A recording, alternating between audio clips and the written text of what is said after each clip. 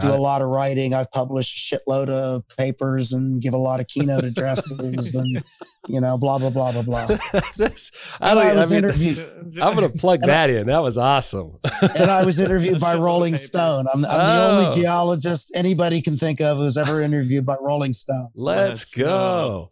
Hey, what's going on? Thanks for checking out the PBE Podcast. Just a quick word. I'm Troy Tittlemeyer, co-host of the PBE Podcast, and I wanted you to just be aware as what we're trying to do and what we're going to start putting forward. The live event, and it could be the last live event of 2020, is going to happen September 29th, and we're going to focus on doing just fundamental podcasts again, getting people behind the mics, getting curiosity answered, if you will. And so check out the live show September 29th. It's a huge show for us. We're bringing in amazing geology. We got David Ramsden Wood. I call him the economic ninja.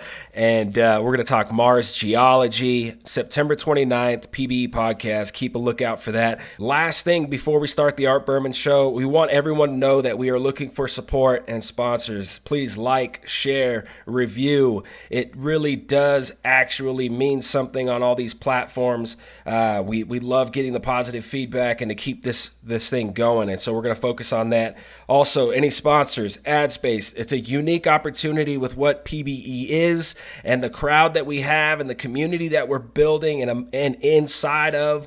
It's a very unique space. And if you want to team up with us, we would love that and be honored to understand exactly what you're bringing to the industry so we can help spread the word of what you're providing. Operators as well. I hope you enjoyed as much as we did making it.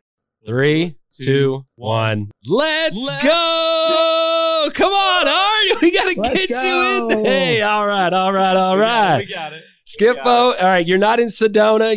It looks like you're at your grandmother's living room, a nice couch. Yeah, more or less, yeah. I'm just in like the most secluded part of the home, and nice, where I get the best signal. We had some Wi-Fi issues this morning. Yeah, so. Missed you for the conception part of the show, but you made it in perfect timing with the drill down section of this show. Try to time it out. Try to time it out the best I could. Nah, it was well done. It was well done. I'm glad you didn't just show up in like the middle of this thing. You'd have been sideways. Yeah. Editing would have been a nightmare on that. But no, we made it, and man, what a great show it was. And this is Mr. Art Berman. You can learn a lot about what Art Berman has been doing for the oil and gas industry at his website, artberman.com. Certainly what he thinks of the future, but I mean, it's 40 plus years, 4 decades plus of experience. He was with Aramco for 20 years. I mean, he's a consultant now. And it was my experience to first time seeing him and seeing that presentation that he gave in 2017 in Midland, and saying that, the economics of this shale play is difficult, and there's a few of you that might make it through and a lot that are going to be struggling. And then we watched the years progress, and that just always stuck with me. And I'm just absolutely honored to share this time with Art. And sir, welcome to the show. Well, it's a pleasure to be here. And sometimes I hate to be right, but occasionally that's what happens. Yeah, especially when you have good data, especially when you collect good data and you put it together, and you use the past to help with future predictions of today that are going to lead to discoveries or growth of the future is incredibly powerful. And we just thank you for taking that time and being the professional you are, the consultant you are, that puts out these weekly newsletters. And, you put a lot of effort into trying to help people better understand what's going on. And we absolutely advise folks to go to artberman.com and certainly follow what you are saying and as narrator of the story. And what was your takeaway? I'm interested for the PBE Podcast. What did you get from this, Art? Well, the key points are 2020 is going to suck, and probably at least the first half of 2021 is going to be pretty grim too for the oil business. And I showed you why, with rig counts below 200, I mean, there's just no way that we're going to be a healthy industry until we turn that around. That said, prices are going to be relatively low for most of that period too. But when U.S. production starts to drop, as it inevitably will, it's not if, it will, because we have less than a third the number of rigs we need to maintain production. That's going to have a ripple effect through the global market. And with luck, nobody in their right mind predicts oil prices. And so I'm not going to tell you I'm out of my mind, but, I can't say when, but I think in the time frame that we're discussing, we're going to see prices move back to where they were at the end of last year, which is to say in the 50 plus range. And that should be very positive for the industry if the industry's ready to act. And in order to act, it has to have money. In order to have money, it has to win back investor confidence and has to, I think, be more on board, more publicly on board with being part of a cleaner energy future. One thing I did like a lot about this whole talk, and specifically the drill down segment, was how you compared oil prices to human behavior. It's very erratic, right? Like when we're looking at those yield curves on that, the price of oil, the WTI versus the comparative inventory. Comparative inventory. But overall, when you look at it properly, it's still predictive. When you look at the data and you honor the data, as erratic as it might seem, you can look at those standard deviations and say, oh, okay, wait, like it's kind of scary, but like this is what we could see moving forward if we're realistic in the situation. And I like how you broke it down with all those different graphs, because I've never seen it broken down like that before. And that was awesome. It's a pretty straightforward approach. I mean, you can look at, almost anybody's charts show a 5-year average and they show where, whatever they're showing, but it's just, they don't do anything with it. Say, well, here it is. And you say, well, that's cool. Great. We're above it. We're below it, whatever. And the only thing different that I've done, and I didn't invent this method. A friend of mine named Mike Bodell did, but I'm a fast follower, and you got to do something analytical with it, and so that's all I've done. And yeah, I mean, you look at each one of those. You called them erratic, I call them excursions. Something was going on then, right? Something was going on that that caused traders to start creating volatility. One of them was the first OPEC plus cut in 2016. That got a lot of people's blood moving. Okay, so all of a sudden OPEC's taking 2 million barrels a day off the market. What's that going to do to price? Nobody knows. Is price going to go from 45 to 100? Is price going to go from 45 to 55? We don't know. It's going to go up. That's all we know. And so traders start doing their thing. And after, 2.5 months of all over the place, everybody said, okay, it's going to go up $5. And now we've got a point of stability. I mean, when oil was negative 37.40 or whatever it was a couple of, 2 months ago, did anyone know where it was going to go? Well, I mean, I knew it was going to go back to 40, but when? Who knows? Yeah. So we've been in this insane period of prices every week all over the place, but they're stabilizing. So there is, I mean, even erratic human behavior has its norms. So I appreciate your observation. I agree with you 100%. Yeah. Skippo being Skippo. So to end this, and I'll say what I feel about this whole show, and obviously there's a lot of great things that I certainly learned and I'm excited about, but most importantly is today and right now, as hard as this is, and it reminds me of something that was told to me literally the first week of work, is that when oil prices are high, you work hard. When oil prices are low, you work fucking harder. And that's where we're at. That's what we must do. And it's to establish the respect again. It's to establish trust with these investors who are saying, I'm giving you money to make me more money. What is your idea? And stand by that idea. Stand by that idea that you have have and the responsibility you're taking on as a professional, as a business. This is not a game. We are to rise from this, and we are to learn from people of Art Berman and everybody else that we have on this show to establish an idea that's going to work when growth happens in this price. And we, above all things, are not here to object anything of what's happening, except for growth is coming. So be prepared. Start creating these relationships with people like Art and others that are really going to prepare us for this growth and for the opportunity that's guaranteed to come, and to give back to these investors and to earn that trust. And that is absolutely exciting. I get worked up. I'm sorry, Art. Excuse my excitement.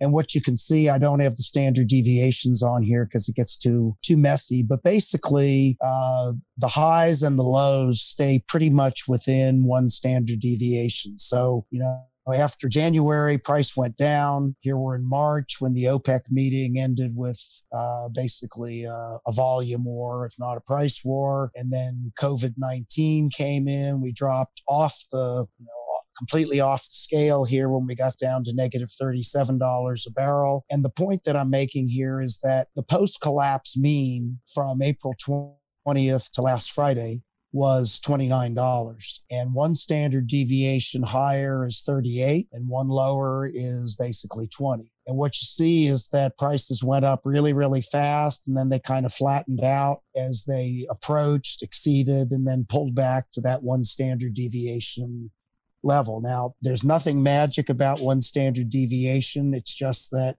empirically, that's what works. That's what works for me over time. So on that basis, it says, well, until the market gets itself equilibrated, we're probably stuck somewhere plus or minus 10 or 15% of that $38. That's neither good nor bad. It just is. So if we go on to the next slide, let's think about why that might be. And so this is another thought experiment. This is history of supply demand global and supply demand balance in the bars. So the demand is in orange, supply is in green, and the blue bars are a surplus, and the red bars are a deficit. And so it's history up through the first quarter of 2020. And what I've done is I've taken what I think is probable and put it on here, and it differs. If you look at IEA or EIA or OPEC, they all show a V-shaped recovery. And so, after they showed a V-shaped recovery, by the way, after the first quarter, now they've moved it to the second quarter. I'm not saying they're wrong. I'm not saying I'm right. I'm just saying, I think we got to be realistic. And so, we can play with these curves any way you want. Bottom line is that demand is going to be way down in 2020, no matter what. I'm saying it's going to be down 14 million barrels a day. OPEC says it's going to be down 9. IEA says it's going to be down 7. Choose your poison. None of them are very good. This just came out a couple of days ago. This is what IMF, the International Monetary Fund, the World Bank, thinks is going to happen to world GDP. And they think that, so the blue is GDP, the red is trade volume, and the blue is GDP based on exchange rates. The red is trade volume, and the orange is normalized real GDP. So, pick your poison here either, but IMF says we're down 5%, 5 to 6%. If you like trade volume, it's worse than that. So very difficult to get super enthusiastic about where oil prices are going to go in 2020. Now, sorry to interrupt, but GDP and that decline is essentially saying that the value of the dollar is simply just becoming less? Is that what we're No. Okay. No, this is gross domestic product. So this is world output of goods and services is going to decline in 2020 by 5% compared to 2019. Gotcha. In which it grew almost 3%. And of course, their outlook for 2021 is more positive. Of course, it's positive compared to a big negative. So, you know, in real terms, it's not great. But you look over here at United States. And so IMF is saying the U.S. GDP is going to drop 8% in 2020. So very, very difficult, without being ridiculous, to be optimistic about 2020, but 2021 looks better. Now, this is, again, sort of a sobering thing.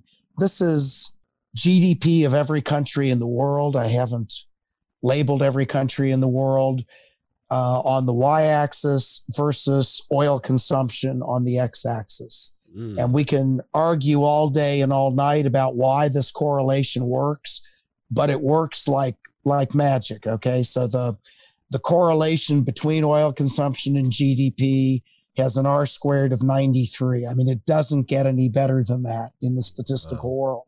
So that says that if world consumption is down 10%, then the great likelihood is that GDP is going to be down 10%, which makes you say, get on the phone and call IMF and say, you guys are out to lunch.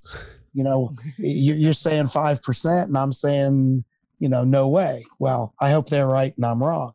Then this is U.S. consumption. This is domestic consumption of all fuels. They're all listed here. You don't need me to go through them. Back from the beginning of the year. And so what you see is in mid-April, I mean, the bottom completely dropped out. I'm showing this is incremental by fuel. The red is actual consumption. And the dotted black line is the 5-year average. So in mid-April, we were almost 6 million barrels a day less than the 5-year average. That's to say, that's like 30% less. So our GDP was down 30%, if you believe the previous slide. Right. Take us out to the present, week ending June 19th, and we've gotten a lot better. Okay. We're only down 3 million barrels a day. Well, it's a lot better than 6, but it's still not very good. We're still down 10%. And the thing that's concerning about this is that almost all of the increase is in gasoline. And of course, that's what you'd expect. But, gasoline is people driving around. It's not creating a lot of economic activity unless they're going to work or they're going out to, buy $100,000 appliances or something. What's concerning is distillate, which is diesel. Okay, so kerosene, jet, way down, which is what you'd expect. Nobody's flying. But distillate's way down. Okay. And distillate, that's the way we move orders around the world. Okay. In the country, that's ships, trucks, and trains. And when people aren't using diesel, that means there's no orders for durable goods. Yeah. So here is just distillate. This is just diesel. And what you see is that, here's the 5-year average. This is actual consumption. This is the April through June average. We're down 20% on diesel consumption. And you could be more optimistic and say, yeah, Art, but look out here at the end of the curve. And I'm saying, well, yeah, you could have said the same thing, in the middle. These things jump around. Weekly data, I've got it 2-week averages here, but weekly data is not great. The point is not the specifics. The point is we got a long way to come back from where we are. So I get back, to this slide, which we've already talked about. And this to me is the key. So we have to take this one step at a time. And the first step, we're already 99% of the way there.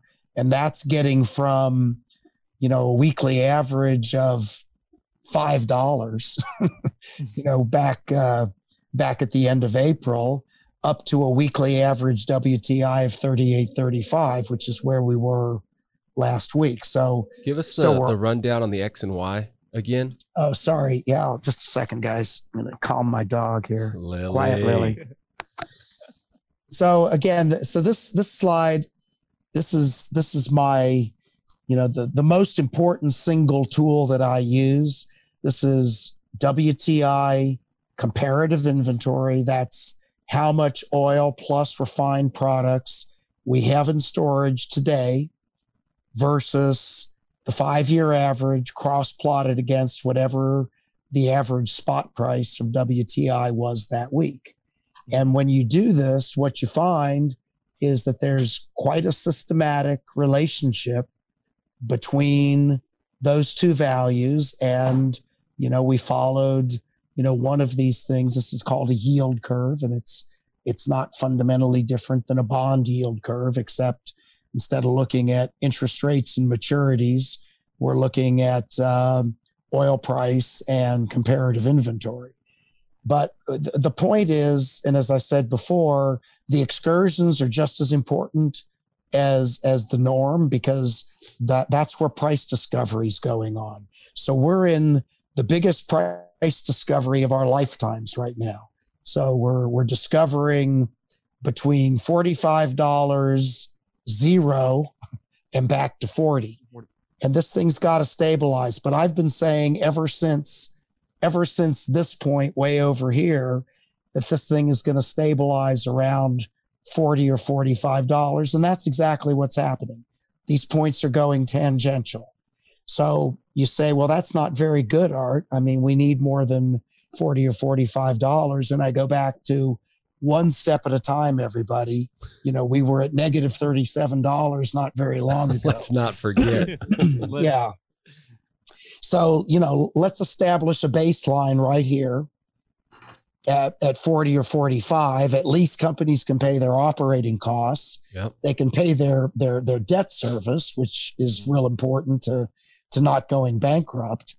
And then let's wait for the inevitable decline of U.S. production from the lower rig counts that I've already, discussed at great length, like right here. Mm-hmm.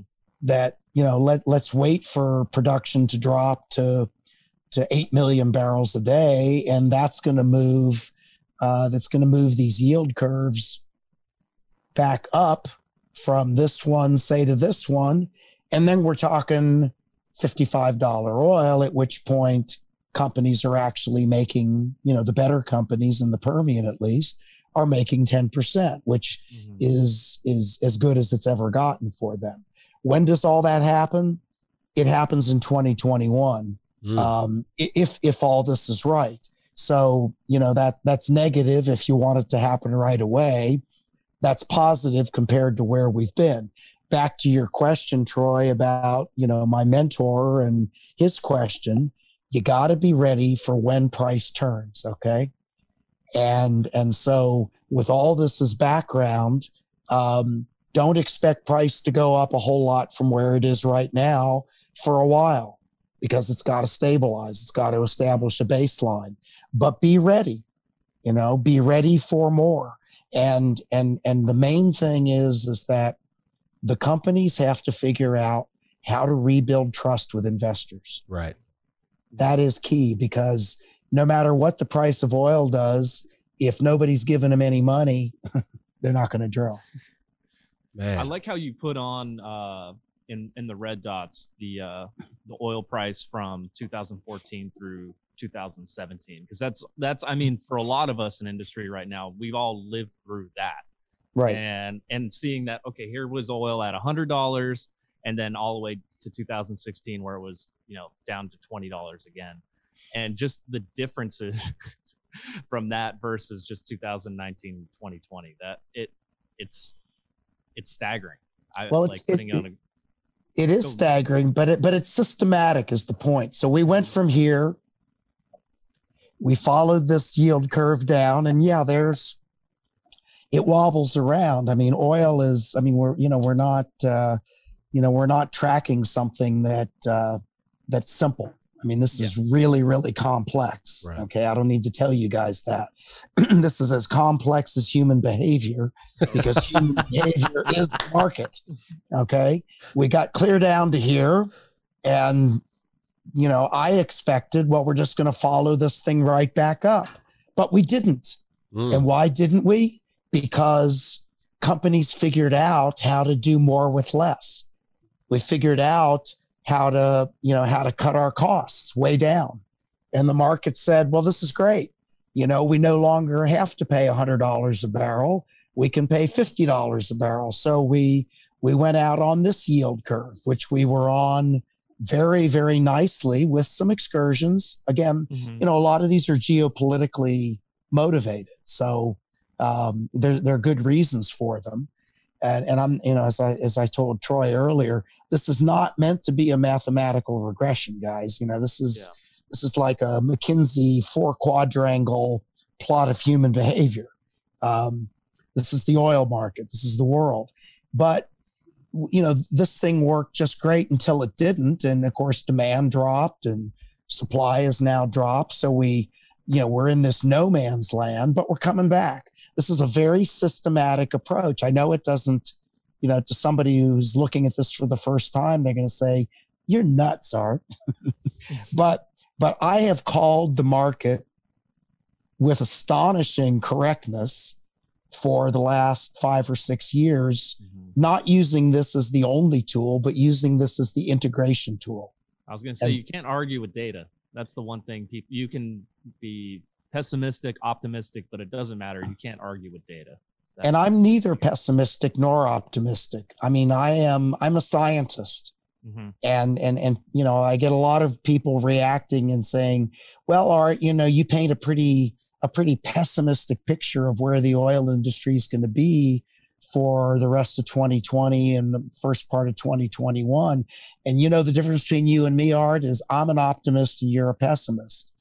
And I kind of just want to end the conversation there and say, well, I just showed you a whole bunch of data that supports why I think what I do. And what you're telling me is hope is my strategy. And I'm saying, good luck with that, guy. I mean, I hope you're right. And I'm wrong. Emotion. But, when I go to my clients and say, I think you ought to drill this well for this reason, and I think you ought to drill it now as opposed to in 3 months, they don't want to hear about my hope for the future. Yeah. They want to hear why I think it makes sense for them to write a big check. Yeah. And so again, I'm not disparaging the people that say that. I'm just saying, if that works for you, great. Yeah. That doesn't work for me. Right. And this is what works for me. If you want to disbelieve it, it's a free country. Go ahead. But it's worked awfully well for a long time. Yep. Back to 2017 when you started predicting this stuff and we watched it all happen, at least from my perspective. I watched you give that presentation. It seemed like everybody was going, okay, sure. And we're going to outperform, or we're going to keep going. And reality is you called it essentially in 2017. Yeah. And 2 things I take away from this drill down segment is, one, the establishing the trust again with investors. That needs to be the conversation in everybody's offices moving forward, is establishing the trust with investors again, and understanding that we are going to see a price growth. And if we are not ready to make moves when that price is making that adjustment and getting to growth, then we're definitely going to lose. So if the investor's on one side of the table and they have a lack of trust, the operator and the scientists are on the other side of the table trying to establish that trust, I think that's a great foundation for the context and conversation that we get it. We understand what happened in the past. We learned from that. We need to earn your trust. Here's our plan for when prices come back. How do you want us to establish and keep this thing going until those prices come back so we can truly optimize that one part of the business that actually works? Art Berman said it perfectly. When price grows, business is growing. It's not when price grows, you respond and you take advantage of that shortly after, you're going to lose. You need to establish the trust with your investors with a game plan that's ready to go and that they believe in. I mean, here's the thing. I mean, if you're telling investors that every Sprayberry well we've drilled since 2015 is going to make 850,000 barrels of oil equivalent, that's just not true. It's just not true. Now, if you're and in your investor presentation, there's probably an asterisk or a footnote that says, well, actually, that's within the XYZ unit. Well, okay, but that's not what your investor heard. Your investor heard you say something that isn't true today. And once he's been burned and he's lost money on your stock, he's going to say, I was lied to. Right. Don't do that. Tell them, say, look, we're getting better at this. It's true that not every well we drilled from 2015 made 850,000 barrels equivalent, but look at the progress we've made since then. And I can show you. I'm not going to do it right now, but I mean, I just did an evaluation of the top 3 producers in the Eagle Ford Shale the other day. And over the last 3 years, I mean, their break-even price, even with all the costs I include, it varies from among the 3 operators, but it's breathtakingly low. It's in the $40 range. And that's a whole lot better than it was back in 2015, 2014, 2013. So acknowledge the past. Acknowledge that, and I'm not preaching to the companies. I'm not trying to do that at all. I'm just saying, the way to establish trust is to admit, okay, maybe we weren't 100% straight with you. Maybe we were promoting ourselves a little bit. We're not going to do that anymore. Yeah. Let's focus on, I'm going to show you 10 wells that we drilled last year, and you can take this data to the bank. This is how great these wells are, and there's plenty of them to show. I was going to say, because a lot of those investor presentations, when you're looking back at, 2016, 2017, a lot of them had, just the hero wells that they use to, formulate whatever, if they're using the P10 or their P90, whatever it is. But a lot of those wells looked much better than the reality of what the production was. And I think that's, like you said, we've learned from that. And moving forward, it's just got to be one of those things that we need to be more, we just need to be more open about, when we put those models together, say, hey, this is more of a reality. There's no more hiding it anymore. Because, I mean, that's where the investors got trapped initially. And I think that's where that distrust was built. But I think moving forward now, they have a much better understanding of what the unconventional business is. And there are a lot of people out there that are looking to blame right now, just the same way that after 2008, 2009, a lot of people say, we want to see, those investment bankers and all those guys on Wall Street, lock them up. We want them to go to jail. Well, that didn't happen for very many people, but I deal with calls every day from people asking me my opinion. I was telling Troy earlier, there's a Bloomberg article out where I was the only person interviewed that didn't think the SEC should go and, do something real serious about the shale companies. And I'm not trying to promote myself as being on their side. I'm saying that's what's out there. Mm-hmm. That this author talked to like 20 oil and gas experts, and every one of them but me said, yeah, we think the SEC should be out there, busting heads. That the companies have misled the investors. Right. I disagreed, even though I do have some issues with the ethics of it, but it doesn't matter. What matters is that's what people think. And until people are willing to acknowledge that that's the damage, whether it's right or wrong, that's the damage that's out there that we have to come back from as an industry. Wow. And we are clearly in the completion part of this show with Art Berman at this point. And one that's absolutely exciting, because if you don't have data, then you do not have the ability to create a hypothesis and or an argument. You got to have data in order to establish an argument or establish some ground to have a hypothesis and begin to interpret what could possibly be. And you've done a great job at keeping control of data, putting it in new ways that I certainly haven't seen before, and you make interpretations on that. Awesome. And yeah, that's absolutely powerful. Now, I think we differ slightly, at least my opinion versus yours, in what is going to happen in the industry. I do believe that we are going to see flatter decline curves and better IPs, less drilling, better performance in the near future. And I think it's gonna have an interesting effect simply on how you explain that you get a 10% recovery factor or rate of return rather of at $50 oil, $55 oil. Maybe we can get there at $35 oil if you do have longevity in the production through new technology and new breakthroughs in EOR or in new stimulations with these wells that are getting put together. So that's where I stand on that, and the future will tell us. But man, I thought this show was absolutely spot on many reasons to get excited about simply the growth in price, the growth in our industry, and our opportunities from everybody in the industry, that it's going to come back and it's going to be potentially better than ever. If anything, history shows that you're going to have a gap and a window of opportunity to take advantage of, be prepared for, and create good ideas that investors trust in and bring this industry back. And you're going to have to be able to deal with the environmental side of things too. That's not going away. I deal with as many people daily, and I'm talking about, respectable people that, it's not just twits on Twitter. I mean, these are guys that make an appointment to talk to me, lawyers and whatever. And there are a lot of people in the world that are convinced that fossil energy is evil. Right. And that it just has to stop, and it will stop. And I disagree with them. I don't disagree with a lot of their climate driven concerns. I share them, but I don't think that they fully understand.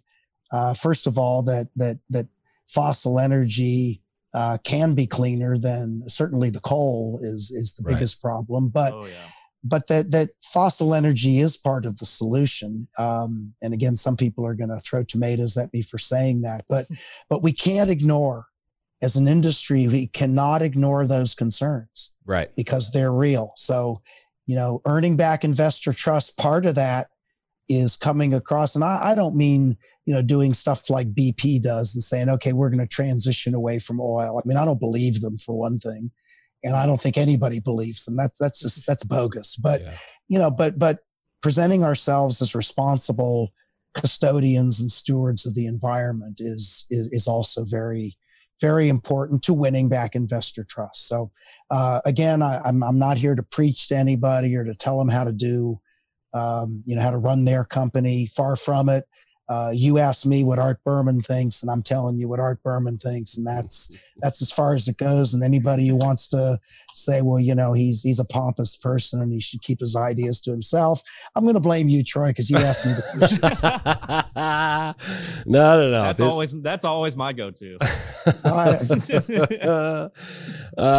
Man, I will jump on that grenade. I will, because people and the industry needs to do a better job at putting forward the education, putting forward our image in this, and it comes down to what is stable energy that's providing a foundation for the future, for something new, something cleaner, whatever they want and whatever they're imagining based on what we understand of the carbon cycle today is whatever they think that is. You can't break away from the stable, efficient energy of hydrocarbons. And we have to trust that. We have to invest in that in order for something new to happen. If we get rid of that, and then for me, conceptually and in any argument, it's going to be an absolute disaster. We lose stability and energy to try to create a new energy. I'm sorry, it doesn't make sense. That logic is absolutely flawed, and I'll go to town and debate this with anybody. You can't get rid of the stable energy that we have and that we trust to create something new and cleaner. We want to create the new and cleaner, but we need the stability of energy as the foundation for us to create something safely, efficiently, that's going to be a true transition. We can't get away from that. So it's about hydrocarbons today. It's about building a stable future of economics, and then seeing what comes out of that. Well, I think that there's a huge level of unrealistic thinking about the time that it takes for energy transitions to occur. And there's a great book called Energy Transitions by Václav Smil, S-M-I-L. He teaches at a university in Calgary. The guy's written dozens of books. He's a genius, but he actually goes through the transition from draft animals to wood, and wood to coal, and coal to petroleum, and I agree with him in that I'm all for people that want to move away from fossil energy. I'm not at all in favor of, we need to move away now. We need to turn it off now, because that's just not. It's ridiculous. I mean, it's never happened before, and it's not going to happen again. Right. Transitions take time, and let's all move in the same direction. But you're not going to replace the basis of. I mean, let's be honest here. I mean, wind and solar currently accounts for something like 5% of world primary energy consumption. Right. You are not going to go from 5% to even 20 or 30% in less than a decade or so. But on top of that, implementing those forms of energy in our modern day infrastructure, as far as shipping is concerned, as far as on this side, it's impossible. But let's say there's no problem. Let's say all we have to do is build it. Okay. It's still going to take decades. And of course, I completely agree with you that, it's not all there, but assume it were, and assume that everybody was on board. Everybody on the planet said, we are going to do this, and we're going to do it as quickly as we can. It's going to take decades. Yeah. And so when people stand up and say, we need to get off of hydrocarbons now. Right. It's like, okay, great. Let's say I agree with that. When have we ever been able to get off of anything now? Go back to digital versus analog television. A couple of years ago, I think 2010, 2011, the FCC said, okay, we're going to be ending digital television in a year. And all you got to do for the 20% of you that still watch analog television, go someplace and pick up a converter box for free. Well, a year came and went, and most of them hadn't done it. Okay, so we'll extend it another year. Well, another year came and went. And, finally, after, 3.5 years, we were able to completely convert. We're already 80% of the way there to analog television. And you're telling me that the same population of people is going to go from 5% to 100% in something like a year, 2 or 3, and it's going to cost us money. It's not free. Right. Mm-hmm. And I'm saying you need to study human behavior, people. Wow. But read Václav Smil's book. Man, I love that. Or listen to him on YouTube. It'll give you a really nice perspective, calibrate the reality, the feasibility of an energy transition. So wow. I'll leave it there, guys. That's awesome, Art. Absolutely awesome. That's the end of the completion part of this show. That was it for me. And this show was absolutely amazing. And I do truly appreciate your time, Art. Well, thanks for the opportunity. I enjoyed it too. Awesome. Skippo, is that it? I think that's it. All right. I think we out. All right, we're out. Thanks, Art. All right.